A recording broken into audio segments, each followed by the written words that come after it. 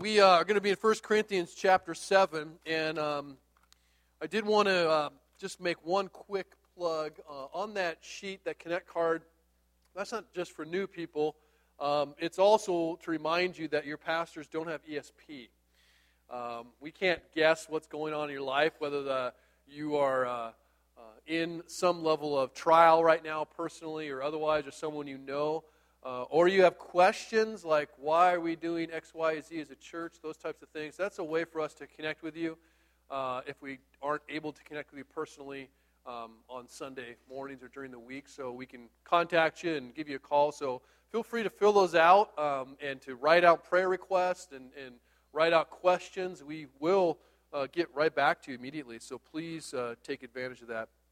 We're in 1 Corinthians chapter 7, the last of 3 sermons in this one chapter. It's a very full chapter, and I appreciate you being here.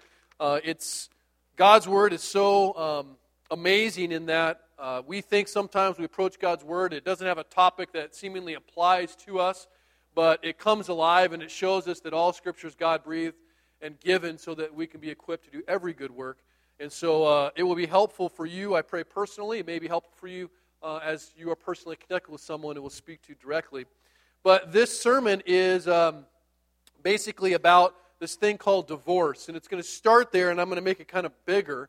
Now, it's likely that all of us at some level have been affected by divorce. Either maybe you personally or someone you know. My own folks were divorced after 25 years of marriage, and I had just gotten married probably, a couple of years or a year prior to that. And I had thought, I'm doing my own thing. It's not going to affect me, but it affected me and continues to affect me and my family in just all kinds of ways. And so divorce is one of the most devastating things that I think we can experience in relationships. And it doesn't just localize that devastation to us or those who might be involved with it. It affects generations of people. And so it's a very serious subject. And today I'm not going to be able to give a comprehensive theology of divorce. I certainly have one. I've developed one over the years of having to deal with people and really even process my own parents' divorce. But Paul is going to be very clear about some certain aspects of divorce. And so I want to share that with you and then kind of make it a little bit bigger and apply to all of us. The 7th chapter of Corinthians, where we're at, I'm going to break it up into a couple parts. I divided it up. And so we're in the middle chunk now, and this is the final piece. We've gone through every verse, but I'm going to go through the middle piece at this point. And it's 1 Corinthians 10 through 24. I'm going to add the last couple of verses at the end. Now, this chapter provides some very just straightforward, practical, direct teaching about marriage and singleness and divorce. And historically, this is the chapter that has been used by the church as a foundation for a theology of divorce and remarriage. You may have come with your views or your experiences about that, and this is the chapter that a pastor would typically lead someone to if they're coming to ask a question like, can I get a divorce? This among others, obviously. I need you to understand that Paul is not writing this chapter in this particular letter in order to establish a new law that can be used like some kind of formula to put your issue in or your particular situation that's very difficult and just kind of produce a right answer perfectly. What I've learned as a pastor, I think as you get older, you might change. Well, you do change in lots of ways. But as a youngster, especially as a younger pastor, a younger theologian, I was pretty dogmatic, pretty zealous, and thought I had the answers to everything. Then I became a pastor. And as a pastor, you begin to realize that situations are very difficult. And what I mean is that, for whatever reason, as soon as you become a pastor, everyone really pours out all of their brokenness on you. And I don't say that as a bad thing. I say that that's my desire. That's my heart to help with brokenness. But there's some brokenness that I thought I had answers to that I suddenly didn't have an answer to. And having pastored people in our church, some in our church still, some have left, through the pain of both divorce and remarriage, I have found that most situations are very messy. And that the right answer is very hard to determine sometimes. And so, as your pastor, I want you to understand that I and other pastors have the privilege and joy of being careful not to make hasty judgments as we try to navigate between applying God's ideal to very real situations. We can hold God's ideal. I don't think we should ever compromise God's word, but sometimes we enter into an ideal and end up facing a real situation where everything isn't just cut and dry. And that's what this is like. To be clear, God's ideal for marriage is a lifelong commitment to their spouse. That is His ideal. Now, Paul says in verse 39 and 40 of the last verses of chapter 7 here, and this is where I'll begin. He says, a wife is bound to her husband as long as he lives. But if her husband dies, she is free to be married to whom she wishes, only in the Lord. Yet in my judgment, she is happier if she remains as she is. And I think that I too have the Spirit of God. So he pretty much gives his preference at the end, but what he says is that the design of marriage is to be a lifelong commitment. And the only requirement, if you think about those who are married, my marriage will be 18 years in May. Wow, a long time. When I married my wife, I took certain vows. You probably said some vows if you're married as well. And the only requirement to fulfill my vows to my wife was that she would be breathing. Right? She'd be alive. That's the requirement. Your vows might have been different, but personally, I did not write in any exception clauses. I did not say, I will love you forever as long as you don't get over 400 pounds.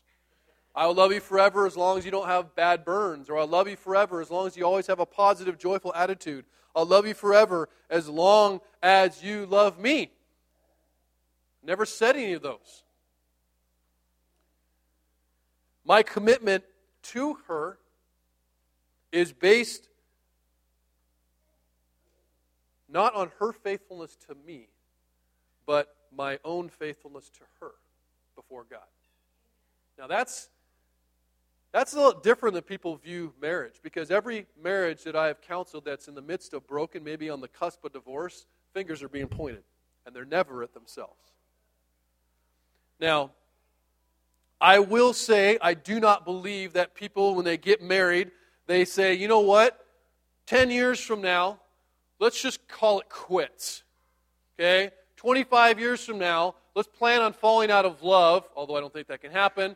Let's plan to stop loving each other. Let's plan to have this terrible experience, tragedy come into our life that breaks our relationship or puts an incredible amount of stress. Let's plan to be divorced after 20 years. No one does that. The romance, the relationship, it all starts in a very beautiful and wonderful way.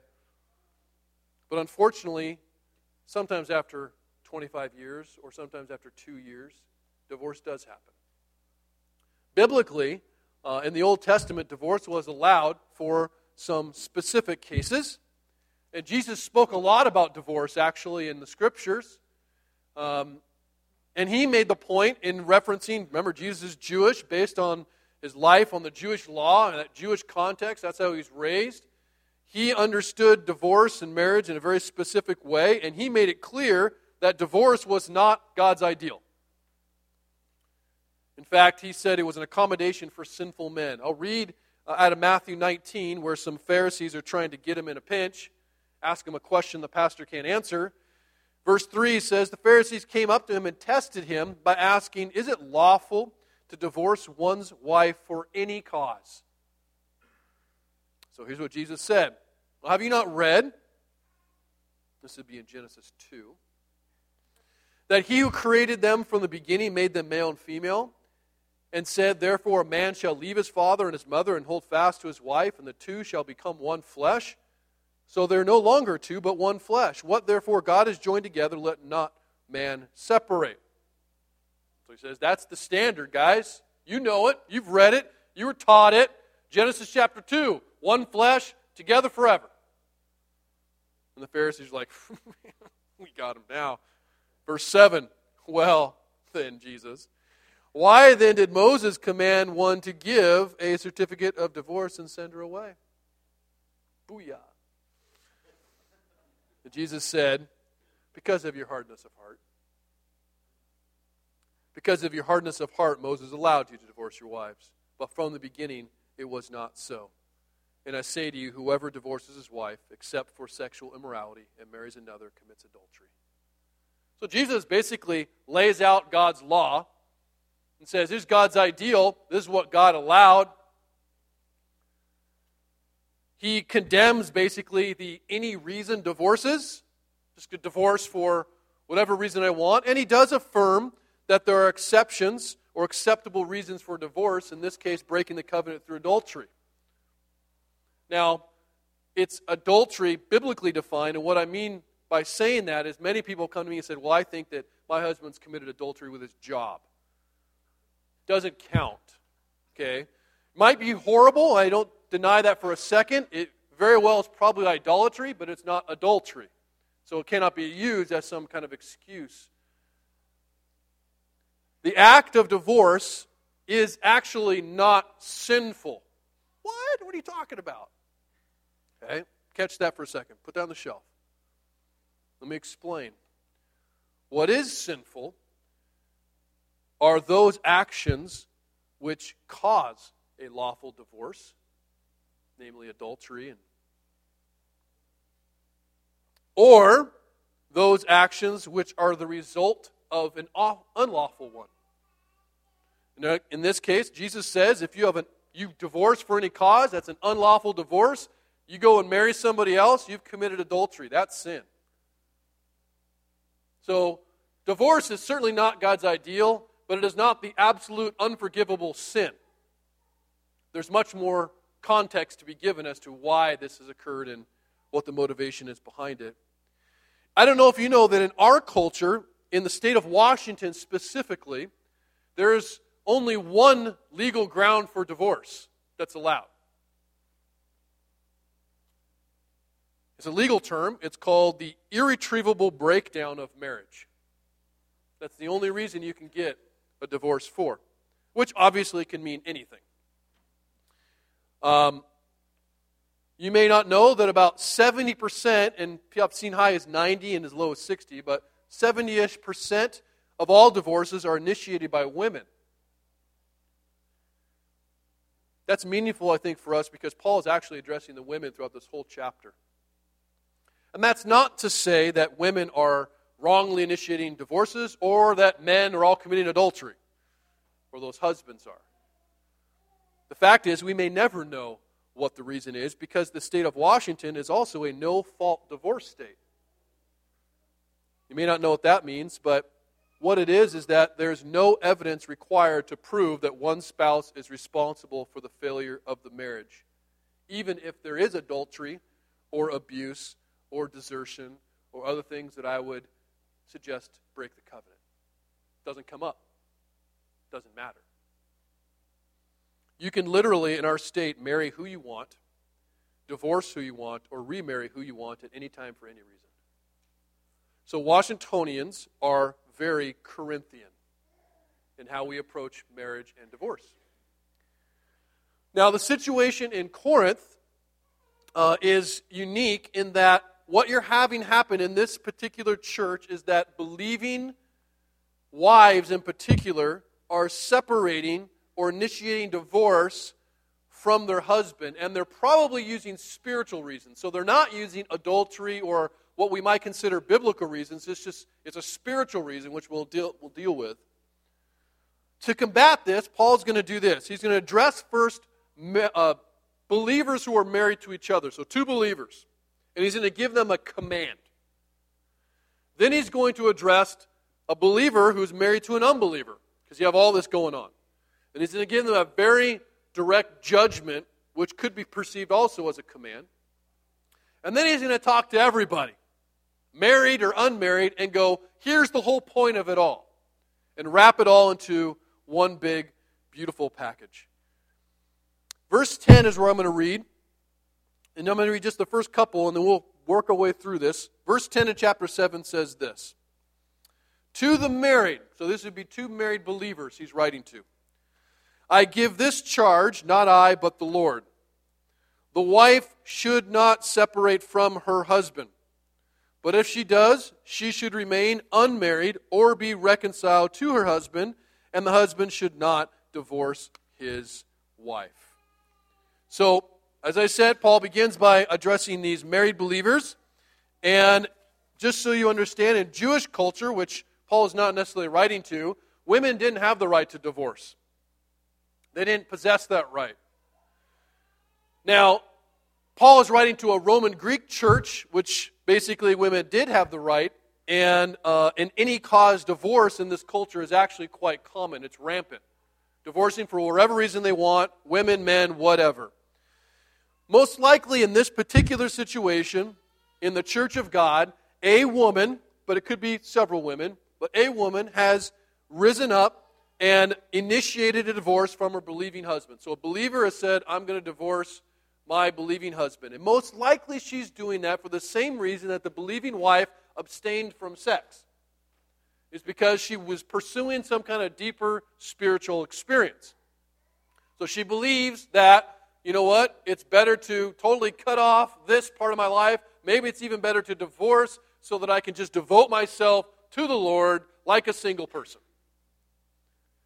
So, once again, what you have is a believer, apart from any kind of input from the church, it seems, employing the ways of the world in order to resolve a problem or find God. Now, Paul, in his response, doesn't just give his opinion. What he says is, I am basically repeating the command of the Lord. Here's a charge I give, not I, but the Lord. And he is repeating this very plainly.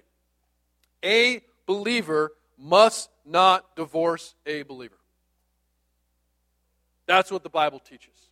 Yes, there is the exception that Jesus allows in there, and there's some deeper understanding to understand what it means to break that covenant.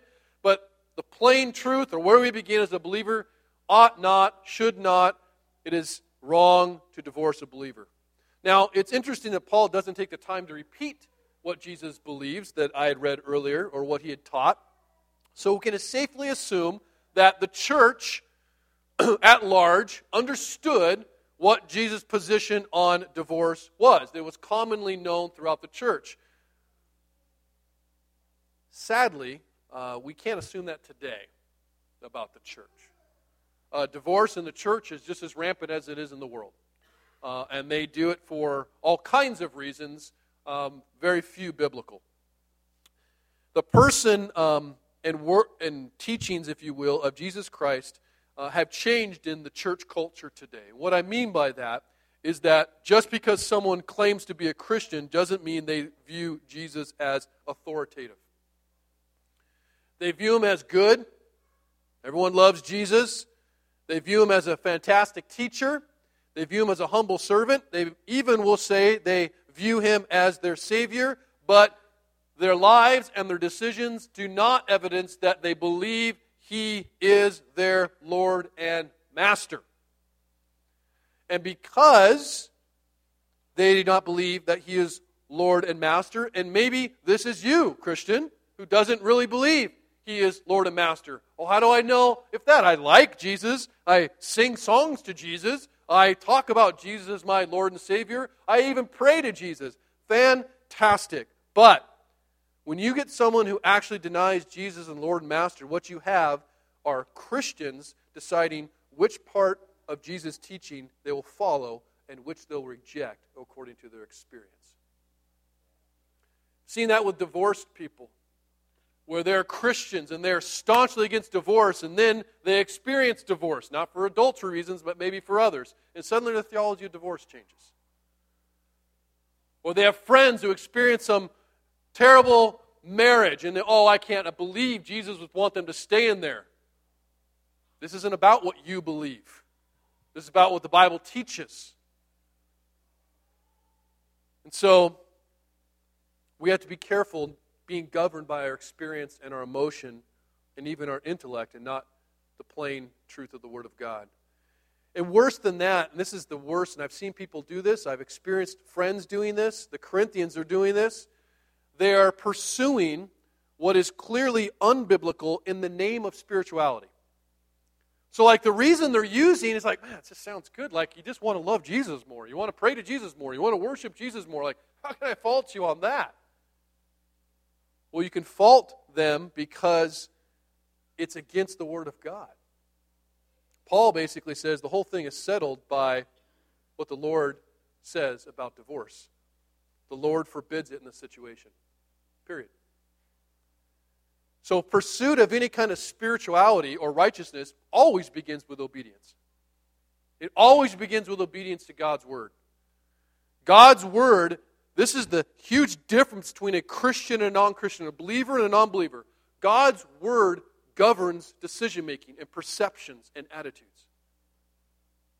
It doesn't begin with, like, what should I do? It doesn't begin with a gut feeling. It doesn't begin with a vision of something else. It doesn't begin with anything other than the Word of God. And any claim, this will be very direct so we don't have any misunderstanding. Any claim, whether it be from an individual or a group of individuals, of deeper spirituality that ignores the clear commands of the Lord is straight from the devil. Period. You cannot have deeper spirituality if it's contradicting the Word of God. That is not possible. So the test is always the Word of God, not what your gut is telling you, not even what that Spirit said to you, because 1 John 4:1 says, test the spirits to see whether they are true. So I've had wonderful young men on bicycles coming to my door, telling me all the things the Holy Spirit has told them, testifying to me. And I've said, fantastic. The Spirit in me has testified that everything you're saying is directly from demon teaching. Now what are we going to do? We both have a spirit. We test it according to the Word of God. Now, in verse 11, though, Paul seems to imply that this couple or this individual who has initiated this divorce has kind of already gotten to a place where they're separated. So maybe they're hearing this, like, oh my gosh, God's Word says this. What do I do? He says, well, here's what you do next. You aim for reconciliation. Paul's hope is always for reconciliation. And the interesting thing about separation is that, although he says he shouldn't separate, it's interesting that he doesn't fully condemn separation. And I say that because we know that there's clearly one unrighteous alternative for that individual, so they've separated.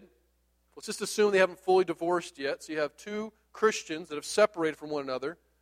Well, the unrighteous alternative is for them to remarry, according to Paul. That's sinful, definitely.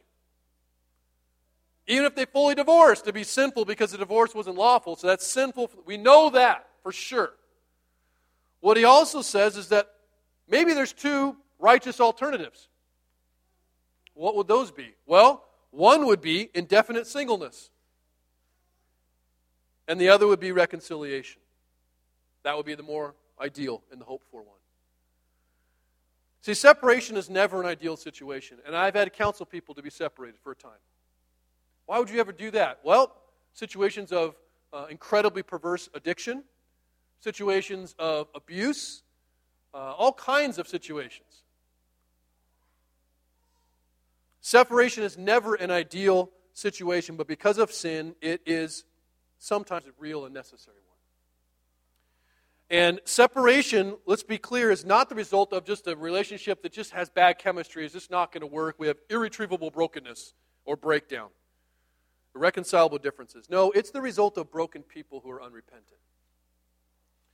And there are two kinds of separation that I've seen and experienced. One I would call worldly separation, and that's really when independently, even unilaterally, an individual or two individuals apart from the church, apart from God's Word, decide we're going to separate, and it basically results in very selfish married people holding on to the benefits of marriage,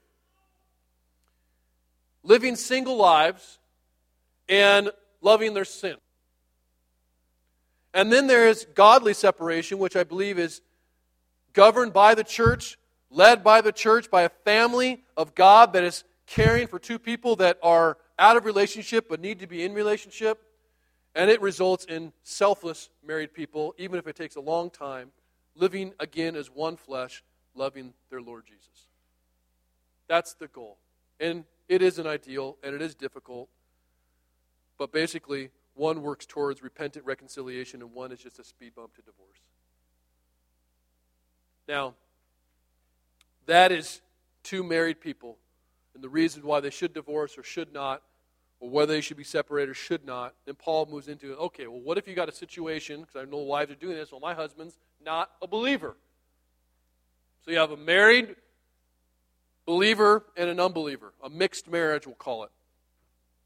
So he gives his opinion, he says, to the rest. So to the rest is these kind of mixed marriage situations. And he says this time that it's not a command of the Lord, but it doesn't mean that, well, you can just decide whether you want to obey it or not.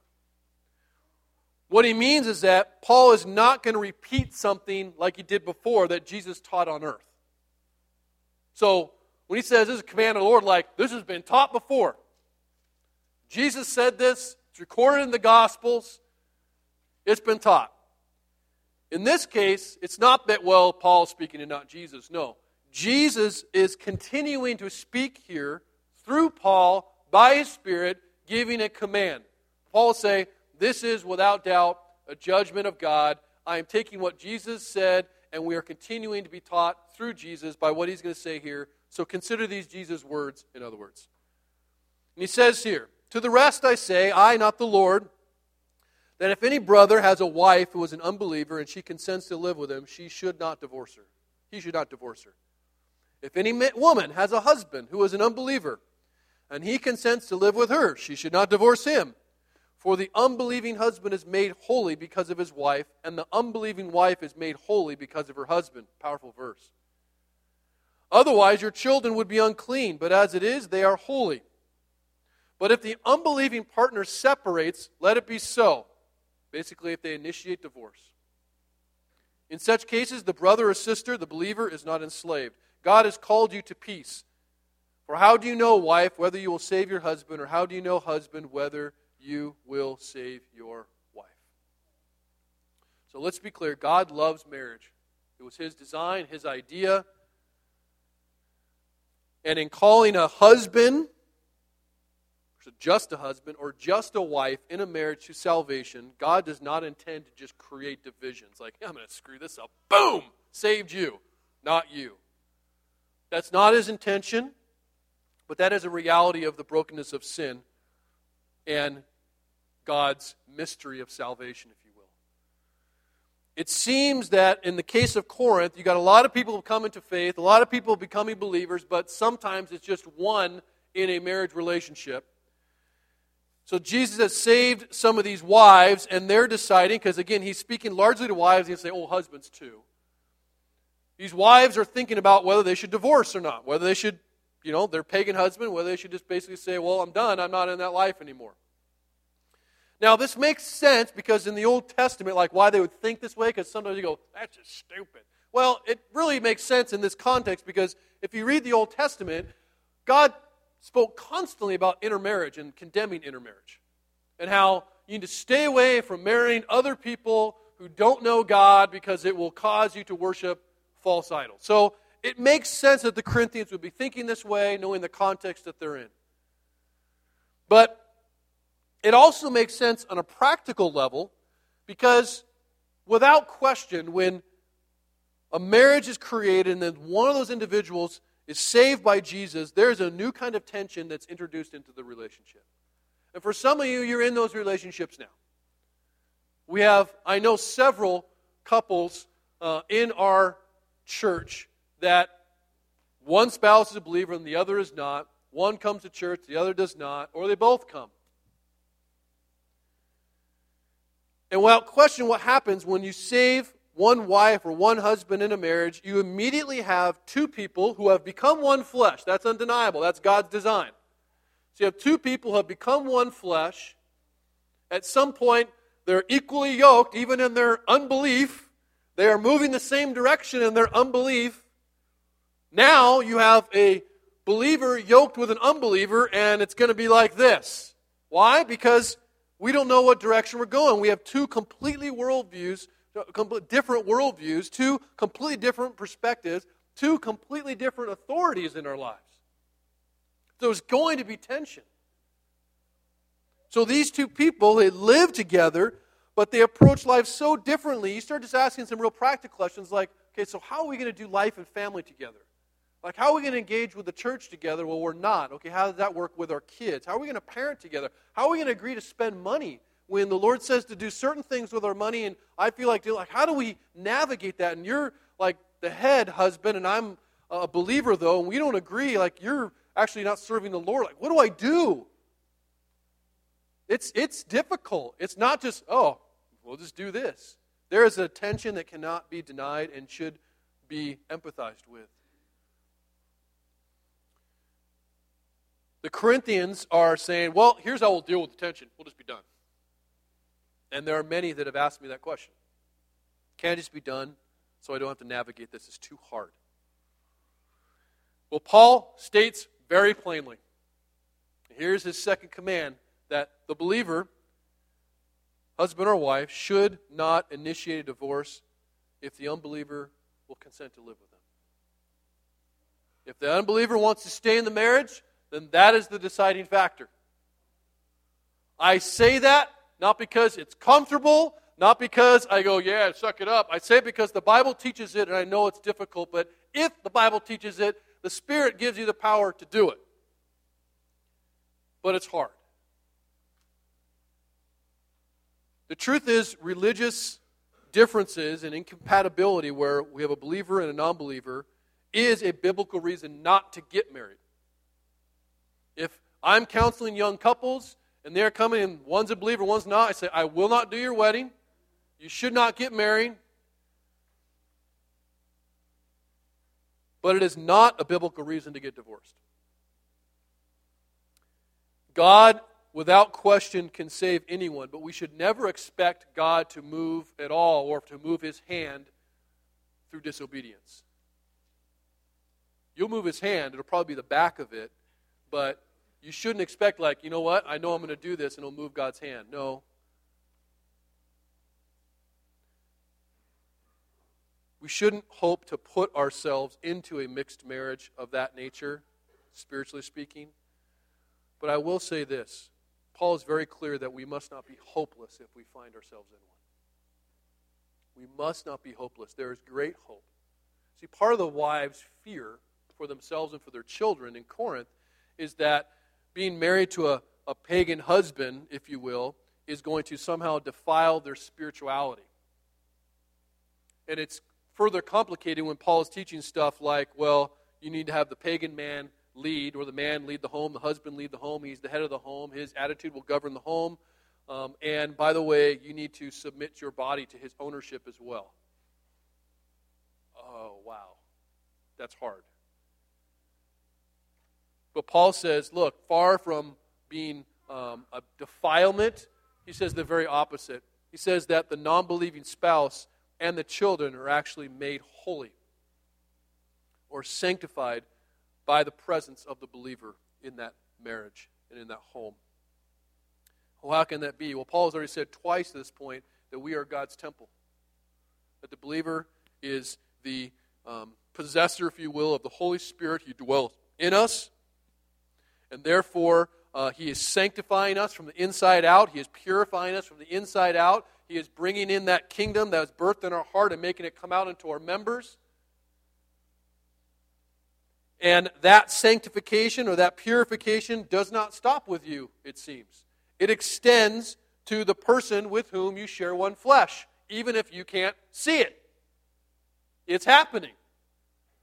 It is positively, the holiness that God has birthed in your heart is positively affecting that person that you're married to. And it is impacting your children.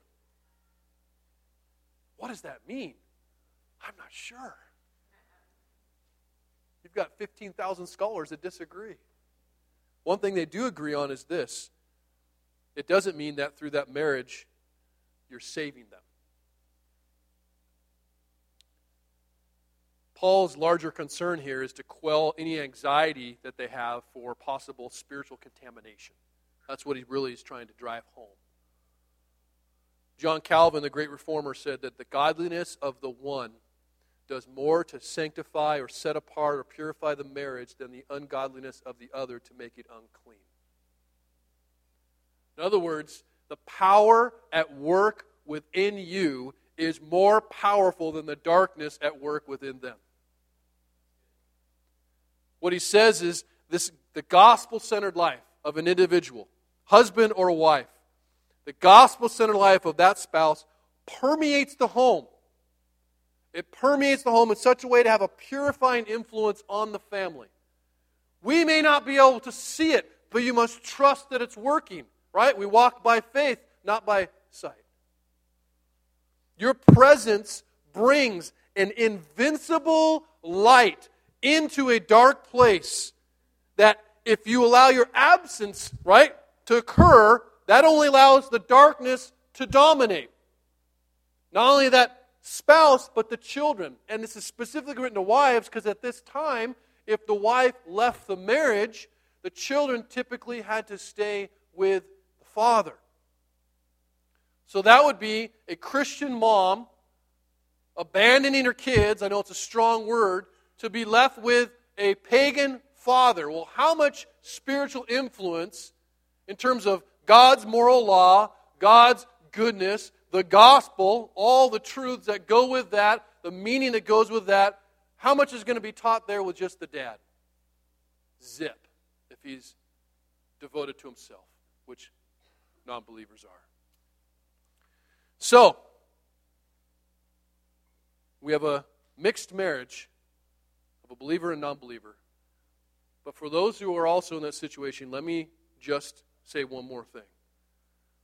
That just because you're present doesn't mean you're necessarily present. Just because you're like, well, I haven't separated, I've stayed here. Well, I would say that your unfaithful presence is just the same as your absence and how it affects the relationship and the children. What I mean is that you can have an equally powerful negative influence if you preach lies about Jesus by how you love and how you live. You are preaching a sermon regardless, and just because you're present there, yes, that preaches something, but you certainly can preach an unfaithful sermon. And here's what I'm convinced of. So think about this. I'm convinced that a non-believer would never, ever want to leave a marriage with a true believer. At least one who acts like one. I mean, think about that for a second. I can't think of any reason why anyone would want to divorce a person who lives and loves like Jesus. Why would you want to separate someone from someone who's just deeply humble? You're just too sacrificial. You are too much of a servant. You're so devoted to service to this family, to me, I can't handle it. You know what? You are just way too gracious. Your love overflows. It's just, I'm drowning in it. Please stop forgiving me for all of the things I'm doing. Really? Think someone's going to want to be out of that? I'll tell you right now, that's never a reason that a non-believer says, I want to be separated from this person. Ever. So we begin to ask some different questions. Maybe of ourselves as the believer in that relationship. What am I actually preaching about Jesus? How am I actually loving, or am I loving like Jesus? Or enduring long-suffering like Jesus? Sometimes, of course, the divorce and the initiation of it is out of the Christian's hands. And the spouse just initiates it, no matter how wonderfully Jesus-like you are. And Paul says that. He's like, it could happen. It does happen. And Paul says that if that happens, the believing spouse is freed from their covenant responsibility. For we're called to peace, he says. We're called to peace. And by peace, let's be clear, because I never want to get the situation where the believing spouse is sitting there going, I'm just waiting for them to ask, just ask. Maybe we should get divorced. We should! Woo! We're out! Okay? No. That's not what God means by peace. By peace, God and Paul do not mean that we should not fight for our marriage. But he does mean that after fighting, there comes a times when we must surrender and entrust ourselves to God. And that's okay. Many people, I think, have endured marriages where there's been the broken covenant wrongly because some pastor has told me you need to stay. And I think there is a way to counsel that doesn't necessarily have to make that as the only alternative.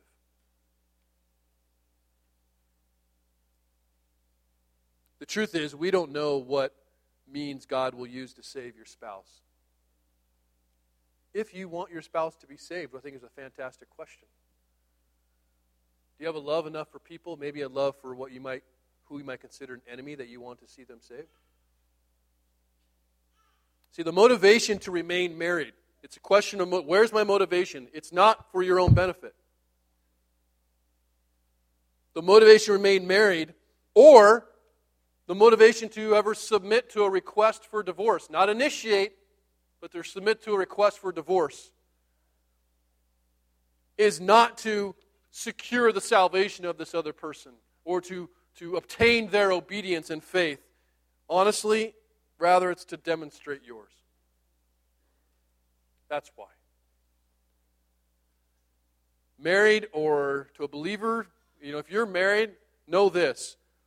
And I know this about my wife, and she knows this about me. You can never, ever control whether or not your spouse, believer or not, will love Jesus or honor Jesus in your marriage. You do not have that power. But you can, by grace, control whether or not you will. And how you will respond to them when they don't or won't. So, we got the command to the believers. We got a judgment, if you will, to those who have the mixed marriages. And now we've got a rule for everybody. And he says this, regardless of your marriage status, verse 17 to the end of 24, and that will close it out. Only let each person lead the life that the Lord has assigned to him or her, and to which God has called him. So I think he's wrapping up in one big bow right here. Married, unmarried, everything in between. He says, this is my rule in all the churches. This isn't just for you, Corinth. This is for Damascus Road, too. Was anyone at the time of his call already circumcised? Let him not seek to remove the marks of circumcision. Was anyone at the time of his call uncircumcised? Let him not seek circumcision. For neither circumcision counts for anything nor uncircumcision, but keeping the commandments of God. Each one should remain in the condition in which he was called. Were you a bondservant when called? Or a plumber? Or a teacher? Or a businessman? Or single or married? Do not be concerned about it. It does say, if you can gain your freedom, avail yourself of the opportunity. But for he who was called in the Lord as a bondservant is a freedman of the Lord. Likewise, he who is free when called is a bondservant of Christ. Something has changed in the individual. Paul's rule for all the churches is to find contentment in whatever state God has called us to. Now, in God's sovereignty, when Jesus calls an individual, if you read the beginning of Mark, when he calls Peter and Andrew and James and John, and he walks along the beach as they're on a boat, he doesn't give them some deep, lengthy explanation. He simply says, come follow me.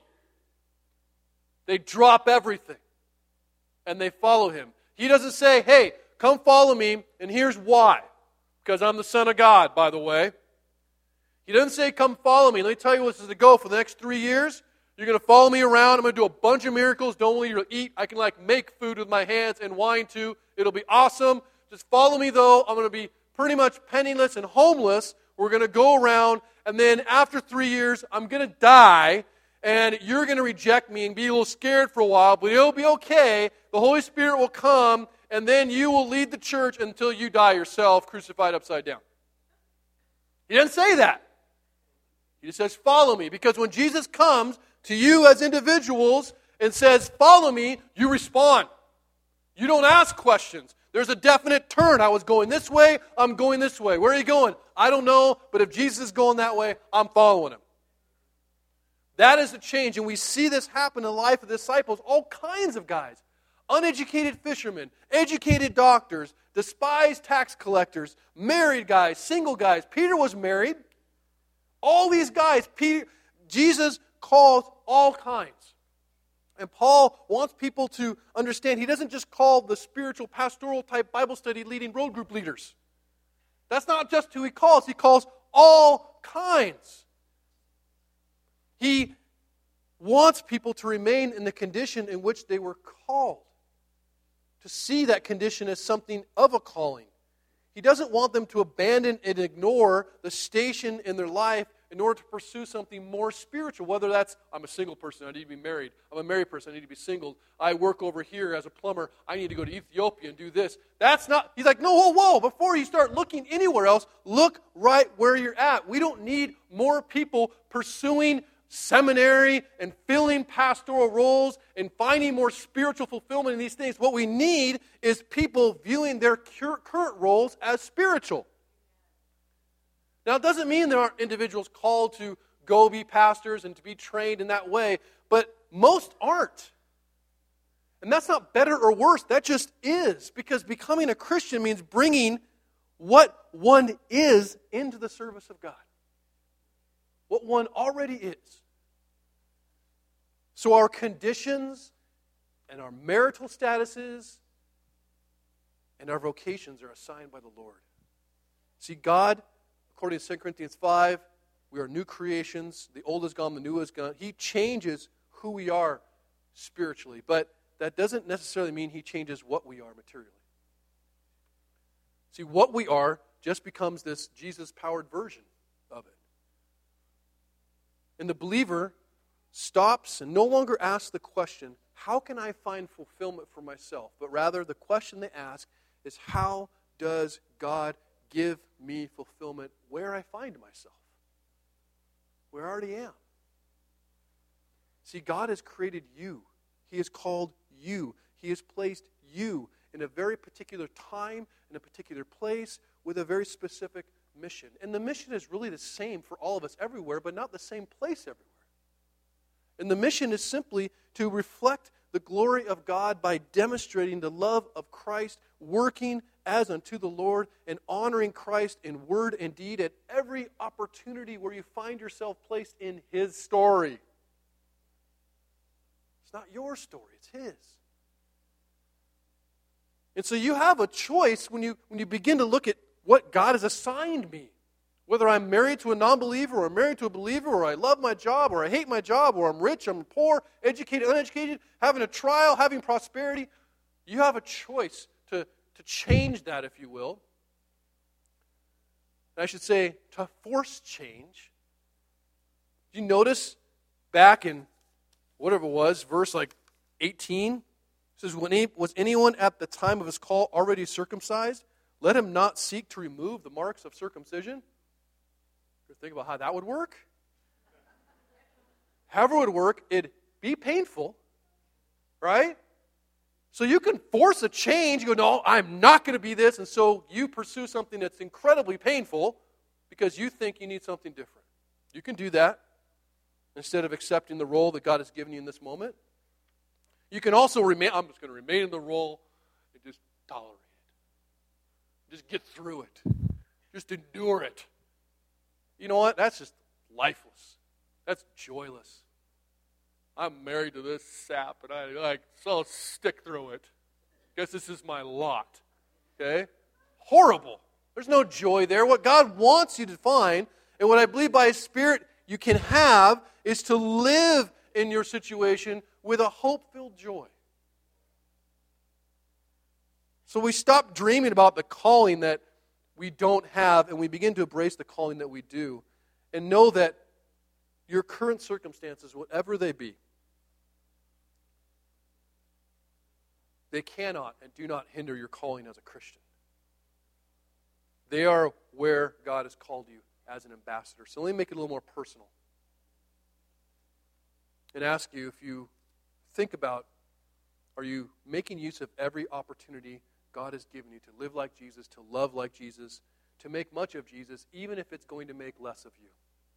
Even if it's only going to be inconvenient, even if it's going to be uncomfortable or even painful. Think about where God is. We are not all in the same place. God has assigned us very specific places and people. He has brought certain people into your lives.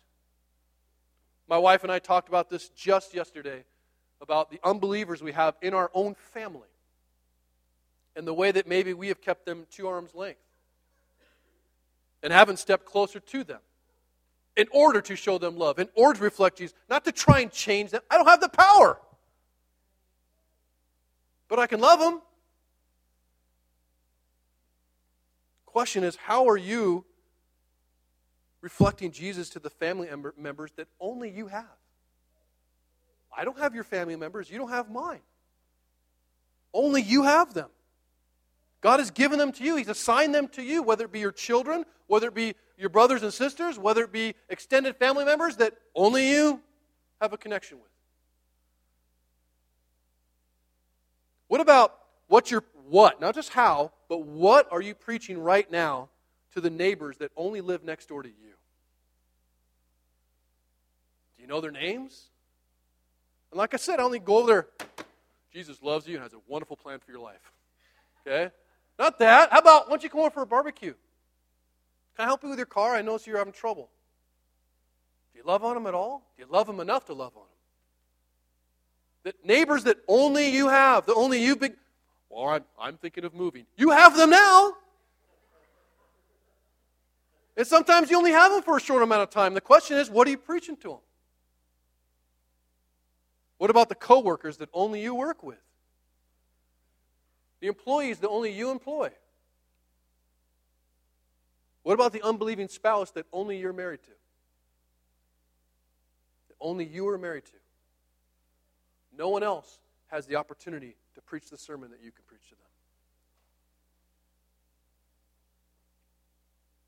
I think maybe a better question is, how is your presence in their lives pointing them towards Jesus? Or for all of us, whether it be our neighbors, our families, our marriages, whatever, how would your absence change the lives of those around you? If you disappeared tomorrow, would it make any lick of difference? Because my prayer is that it would. They would notice your absence. There'd be a loss of love. There'd be a loss of light in their home and in their heart. Paul says we are to live in the moment that God has given us and not in the one that He hasn't. And without doubt, God has given some of us some very difficult situations. But don't let getting out of that situation govern your thinking so much so your mission is paralyzed. And you sit there, I don't even know what I can do because I just am thinking about getting over there. And the motivation for all of it is to remember the gospel. We don't love to get credits with Jesus. We love because we've been loved. It is our response to Him. It is our way to worship Him. It is not our way to obtain His approval. We already have it in Christ. He says, verse 23, you were bought with a price. Do not become bondservants of men. So brothers, in whatever condition each was called, there, let him remain with God. You know what? You can be there and not remain with God. Just because you're present doesn't mean you're present. Jesus bought you. He commissioned you.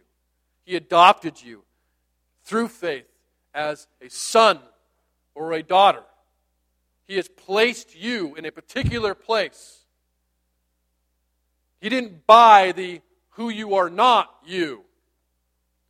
He bought and paid for with His own blood the who you are, the what you are, and the where you are you. He knew exactly everything there is to know about you, the situation you were in, the situations you would be in.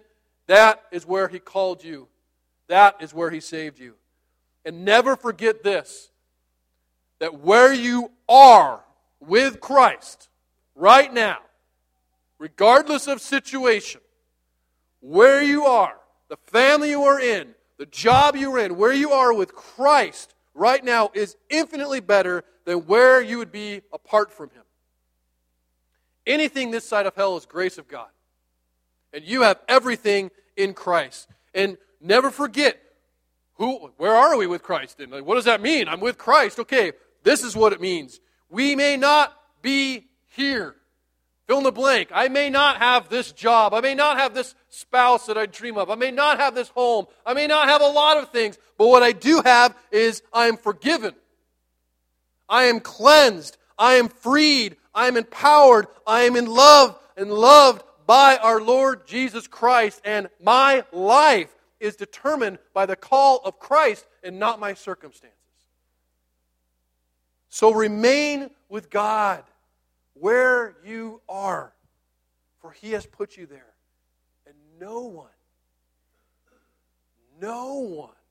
is exactly where you are. Yes, there are people experiencing things like you, but no one but you is the spouse to that person. No one but you is the neighbor to that person. No one but you is the father and mother to those kids. No one but you is the worker in that job. And no one but you is this person in this church here. You are meaningful. You are important. You are in God's mission, part of God's plan. I pray you will embrace that so that you can start reflecting the light of Jesus and start impacting the city, beginning with your marriage and your family and your neighbors. And then we'll see a joy-filled community glorifying God because of our call, not because of the circumstances that come.